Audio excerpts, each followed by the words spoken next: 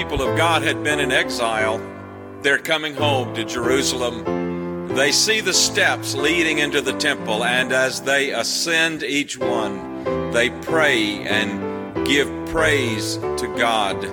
They teach us how to pray and praise God in difficult times. Join us for this series every Wednesday night, 6 o'clock. Well, hey there. I am filming this on a Tuesday after what seemed like endless days of rain and cold, and though it's a little windy today and cold outside, a good day for a cup of coffee in the afternoon. It is at least a day when the sun is back out. We're looking tonight at Psalm 131. We're gathered at First Baptist Church tonight at 6 o'clock, and Charlie Fales is leading the teaching tonight, doing something other than Psalm 131, I am sure. And I actually had thought about maybe skipping tonight until I spent some time in Psalm 131, and I was captured, just really captured, by this very short psalm in the Psalm of Ascent, Psalm 131. And as the Holy Spirit began to speak through this psalm and the words of this psalm and the themes and message of this psalm, I couldn't help but become very, very excited about sharing this message with you. So pray for our people who are gathered tonight in the fellowship hall. We have 2 adult Bible studies that are meeting on Wednesday night. Our ensemble rehearses for Sunday morning. Our students meet on Wednesday night. And then our children, our wonderful children, led by some incredible adults, meet for Mission Friends, the preschoolers. The young women meet for GAs, and then the young guys, led by Terry Nichols and Jason Brown, will meet for GMUD, Godly Men Under Development. So pray for them, and let's pray together for ourselves as we gather tonight under Psalm 131. Father, we thank you for this opportunity.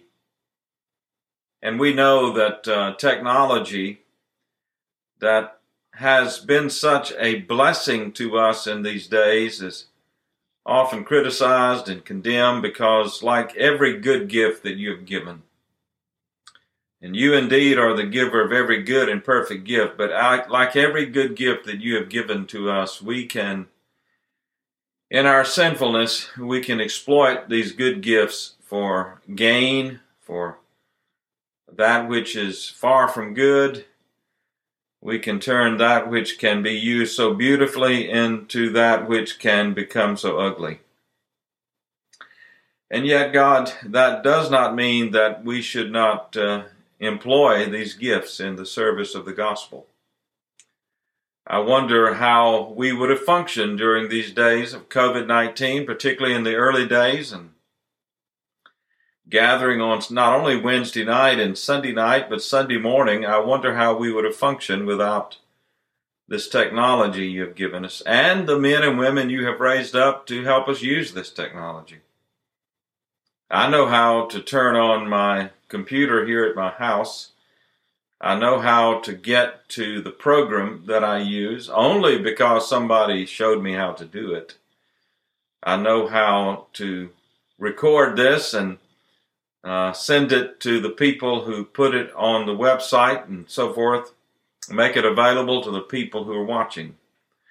And so, God, we thank you for this avenue of being able to gather together under your word.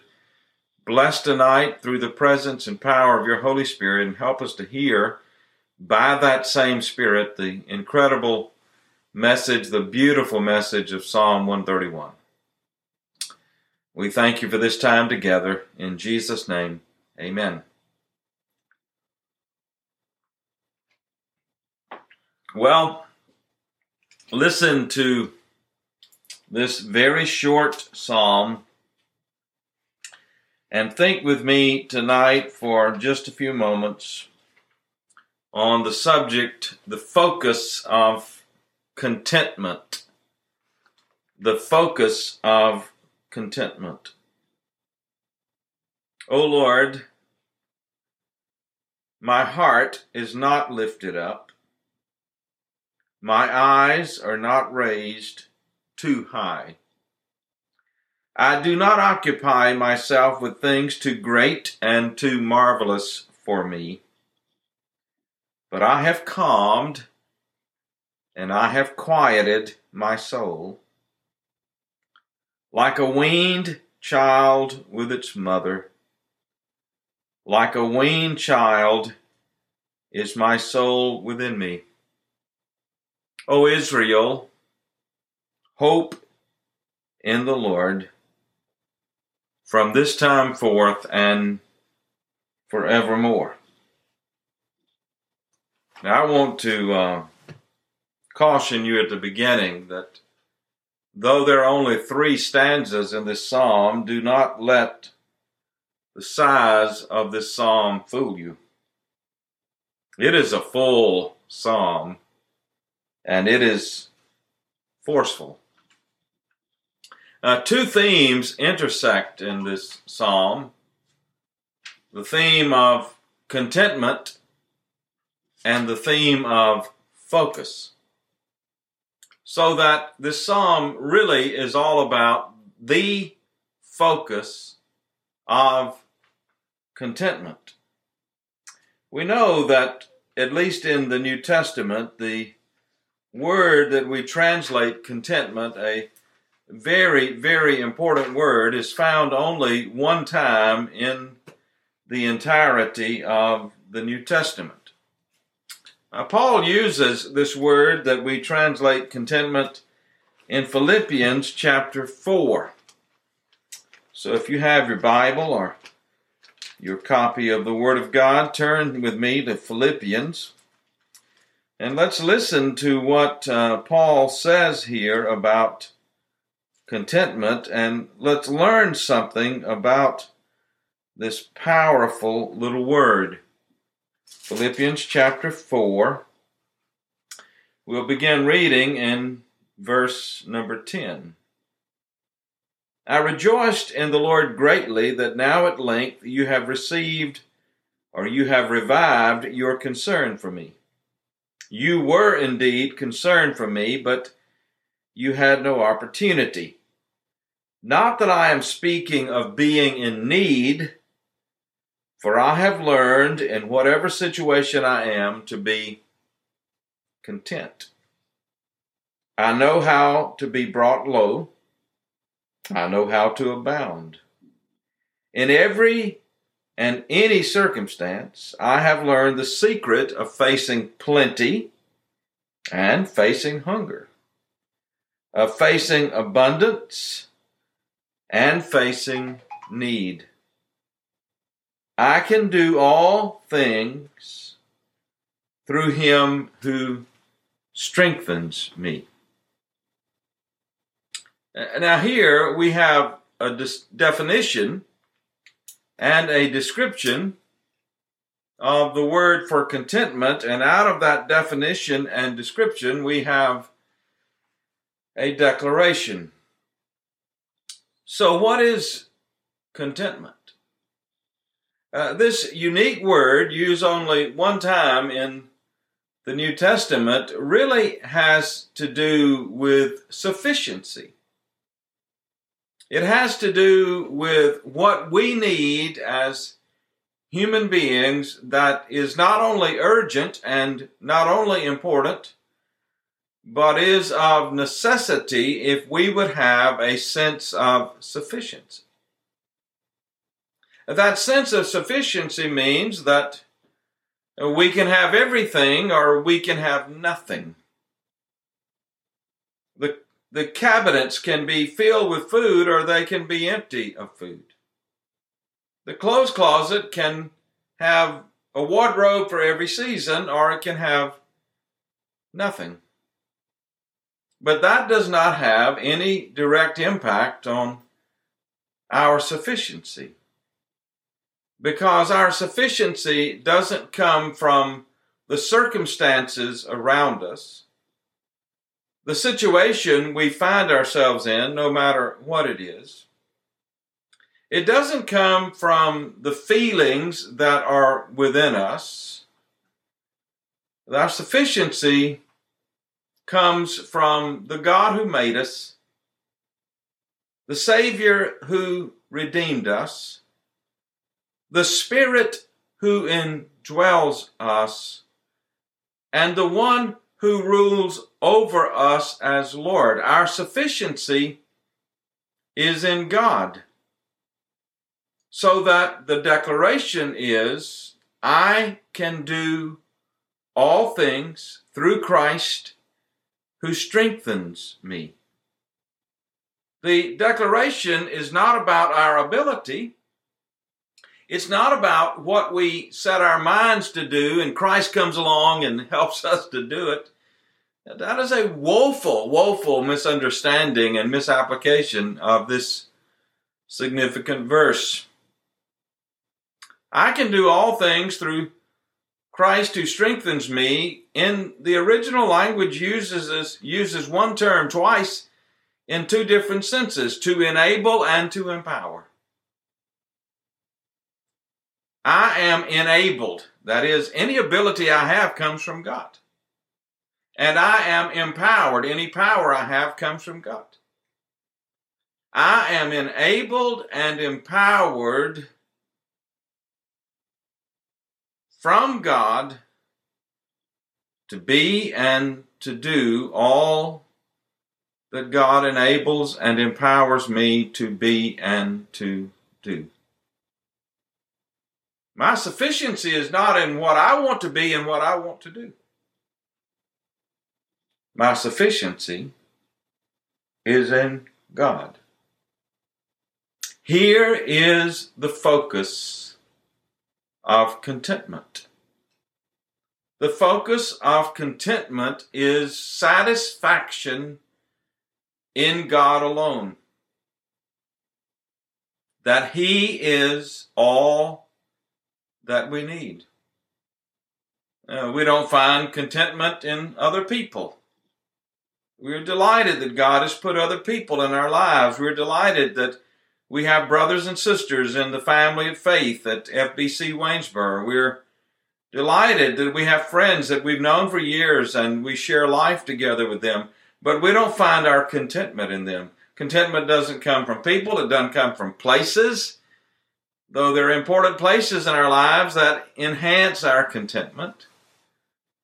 It doesn't come from things. It doesn't come from activities. It doesn't come from events. It doesn't come from seasons of the year.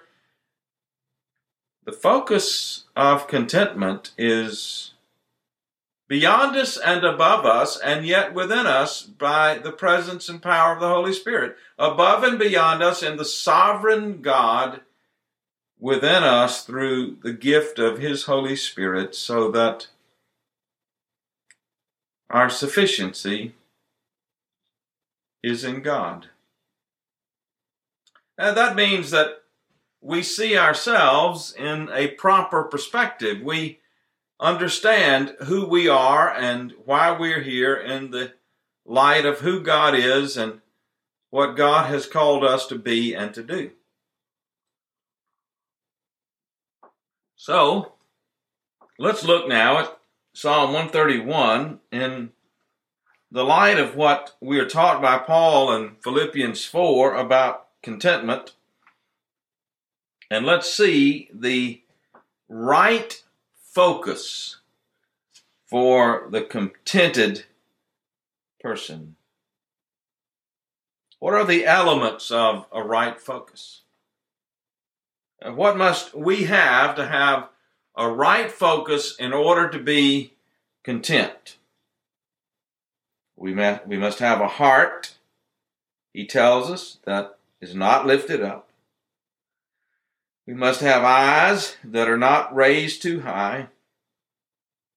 And we must have a life or a mind and a soul that are not reaching beyond the call of God upon our lives. O Lord, my heart is not lifted up. Now, the heart is the center of the will. It is that place from which we make our decisions that determine the direction of our lives. And to say that my heart is not lifted up is to simply say, I do not want to go beyond where you are calling me to go. I do not want to be beyond what you're calling me to be. I am content where I am, if where I am is where you want me to be. But I am not trying to move beyond where I am to any higher level, whatever that means in your life, until I sense that is the place to which you are calling me. So someone else is at a higher place. So someone else is in a better position. So someone else has a greater status. I'm content. My heart is not lifted up. Secondly, we have the right focus when our eyes are not raised too high. We don't look beyond where God is leading us to go. Our heart is centered on God. Our eyes are looking toward Him. We know that we have in God everything that we need. He is our help. He is our hope. He is our shield. He is our strong tower. He is our Redeemer. He is our righteousness. He is the one who loves us and loves us steadfastly and perseveringly. He is our Lord. He is the one who is guarding us and guiding us. He is our God. Where else do we need to focus our eyes? Our eyes are focused on the one who in himself is everything that we need. O Lord, my heart is not lifted up. My eyes are not raised too high. I do not occupy myself with things too great and too marvelous for me. And the mind of the person who is content, the soul of the person who is content, is not willing to go beyond the call of God upon our lives. We are satisfied. We are settled. We are sure that God is God and that God is leading us and guiding us. He's directing our steps. We find the fullness that we need in Him.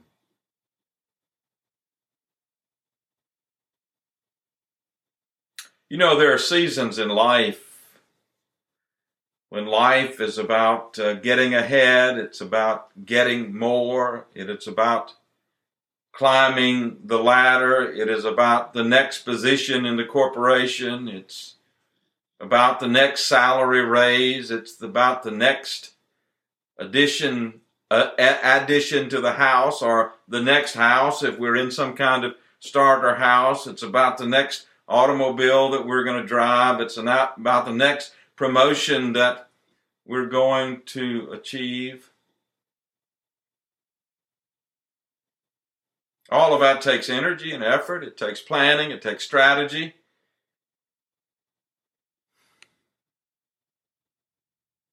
You know, life is an odd thing. We get older,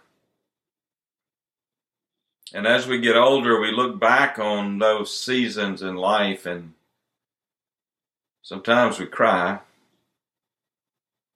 We probably should just laugh. at how silly we can be, where we focus on things that do not matter, and yet when we're focusing on those things that matter, we tend to think during that time that those are the most important things of all. I said earlier that contentment is not about the place or the people or the things or circumstances or the situations, but you know what I think? I think that in order to get focused rightly, sometimes we all need those places in our lives that settle us, those places to which we know we can go,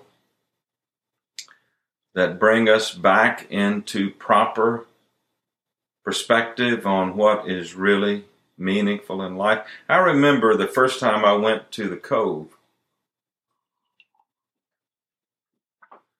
Senior adults from our church started going to a Phil Waldrop conference at the Cove quite a few years ago.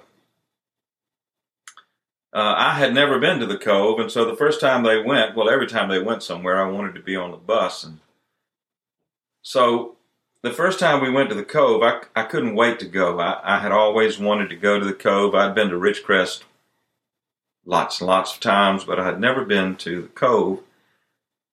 And we got to the Cove, and we were getting checked in. It was Christmas. The trees were up. The lights were on. The weather was cold. It was spitting snow. It was perfect. I got to my room, and I drew back the drapes in my room. I could see out upon the mountain. The snow was falling on the mountain. And over beside my bed, there was a chair, and beside the chair was a table, and on the table was a little metal church. There was a switch near it. I turned on the switch and lights came on in the little church. And that little chair and that little room with that little church became a place of focus for me. I would sit there late at night after the conference and read and reflect and pray. I would get up early in the morning. I bought one of those little churches. If I could turn my computer around, you could probably see it on my desk here in this room, my study. And that's where I sit every morning. Ever since I got that, I turn that on because it helps me to focus. I feel the same way when I get the opportunity to go to Guido Gardens in Metter. I often go there, particularly in the spring and fall, not as much in the winter. It's too cold, and the summer it's too hot.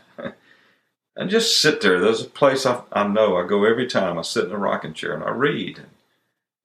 I'll pause from my reading and pray and meditate. It helps me to focus. Special places. And my back deck at my house, I love it. I haven't been there on my back deck now in about 6 weeks because of the weather and because of the busyness of life, just to sit. Where is that for you? Where is it that you go where you can remember my heart? And my heart is not lifted too high. My eyes are not raised too high. I don't occupy my soul and mind by things that are too great for me. But here's the essence of a right focus. But, verse 2, I have calmed and quieted my soul. The idea here is rest in God.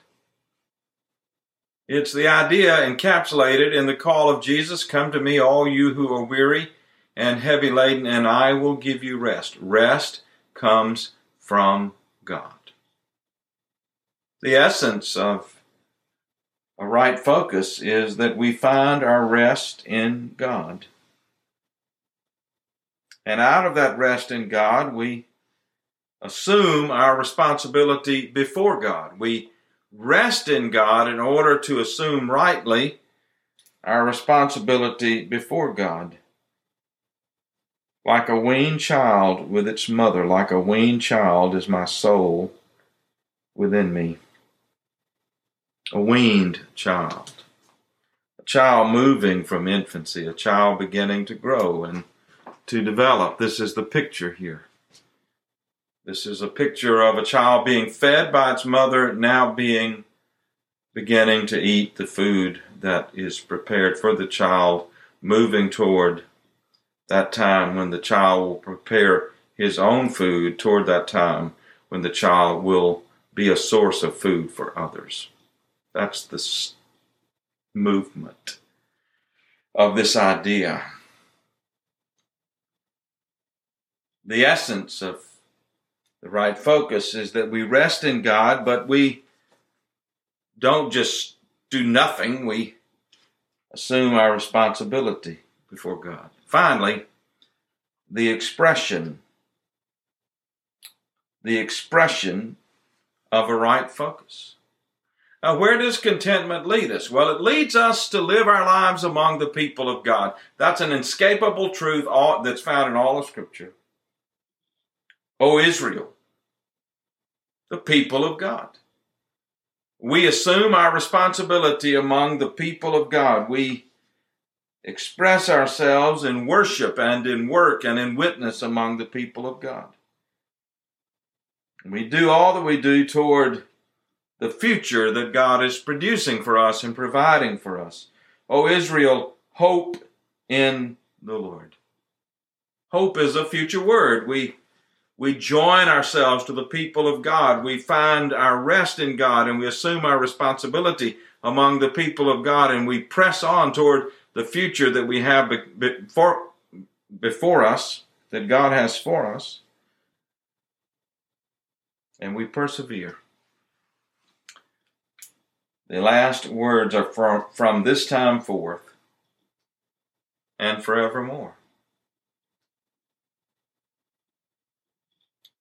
The expression of our contentment is to find our rest in God and to press toward the future that God has for us, knowing that God is sovereign over us and God will guard us, God will keep us, God will empower us, God will enable us. God is for us and will always be for us everything that we need. You know, God has made you and me so that we'll never find what we most need in ourselves. We'll never find what we most need in things. We'll never find what we most need in circumstances and situations in life. We'll never find what we most need in whatever activity we're engaged in. We'll never find what we most need in other people. God has made us so that we are designed, we are hardwired to find what we most need only in Him. It's a little psalm, but it has such a large meaning now, doesn't it? Find your focus in God alone, and you will find your fullness and your fulfillment in God alone. Go to your place now that helps you find focus and get refocused. Father, thank you for this time together. Bless this time by your Holy Spirit to our encouragement as your people. In Jesus' name, amen. Okay, brethren and sisters, see you next week.